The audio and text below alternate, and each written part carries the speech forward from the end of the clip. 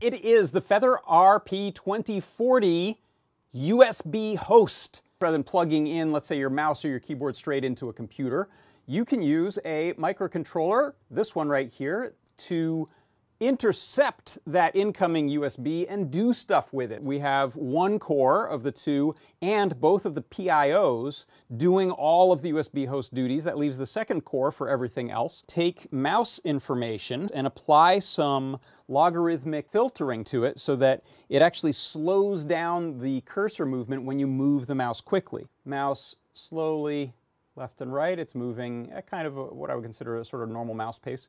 But now if I move the mouse quickly, it actually is slowing it down. It's actually making it a little bit more accurate, which could be really useful as an assistive technology device if you have a bumpy ride, you're on the train. It is the Feather RP2040 with USB host.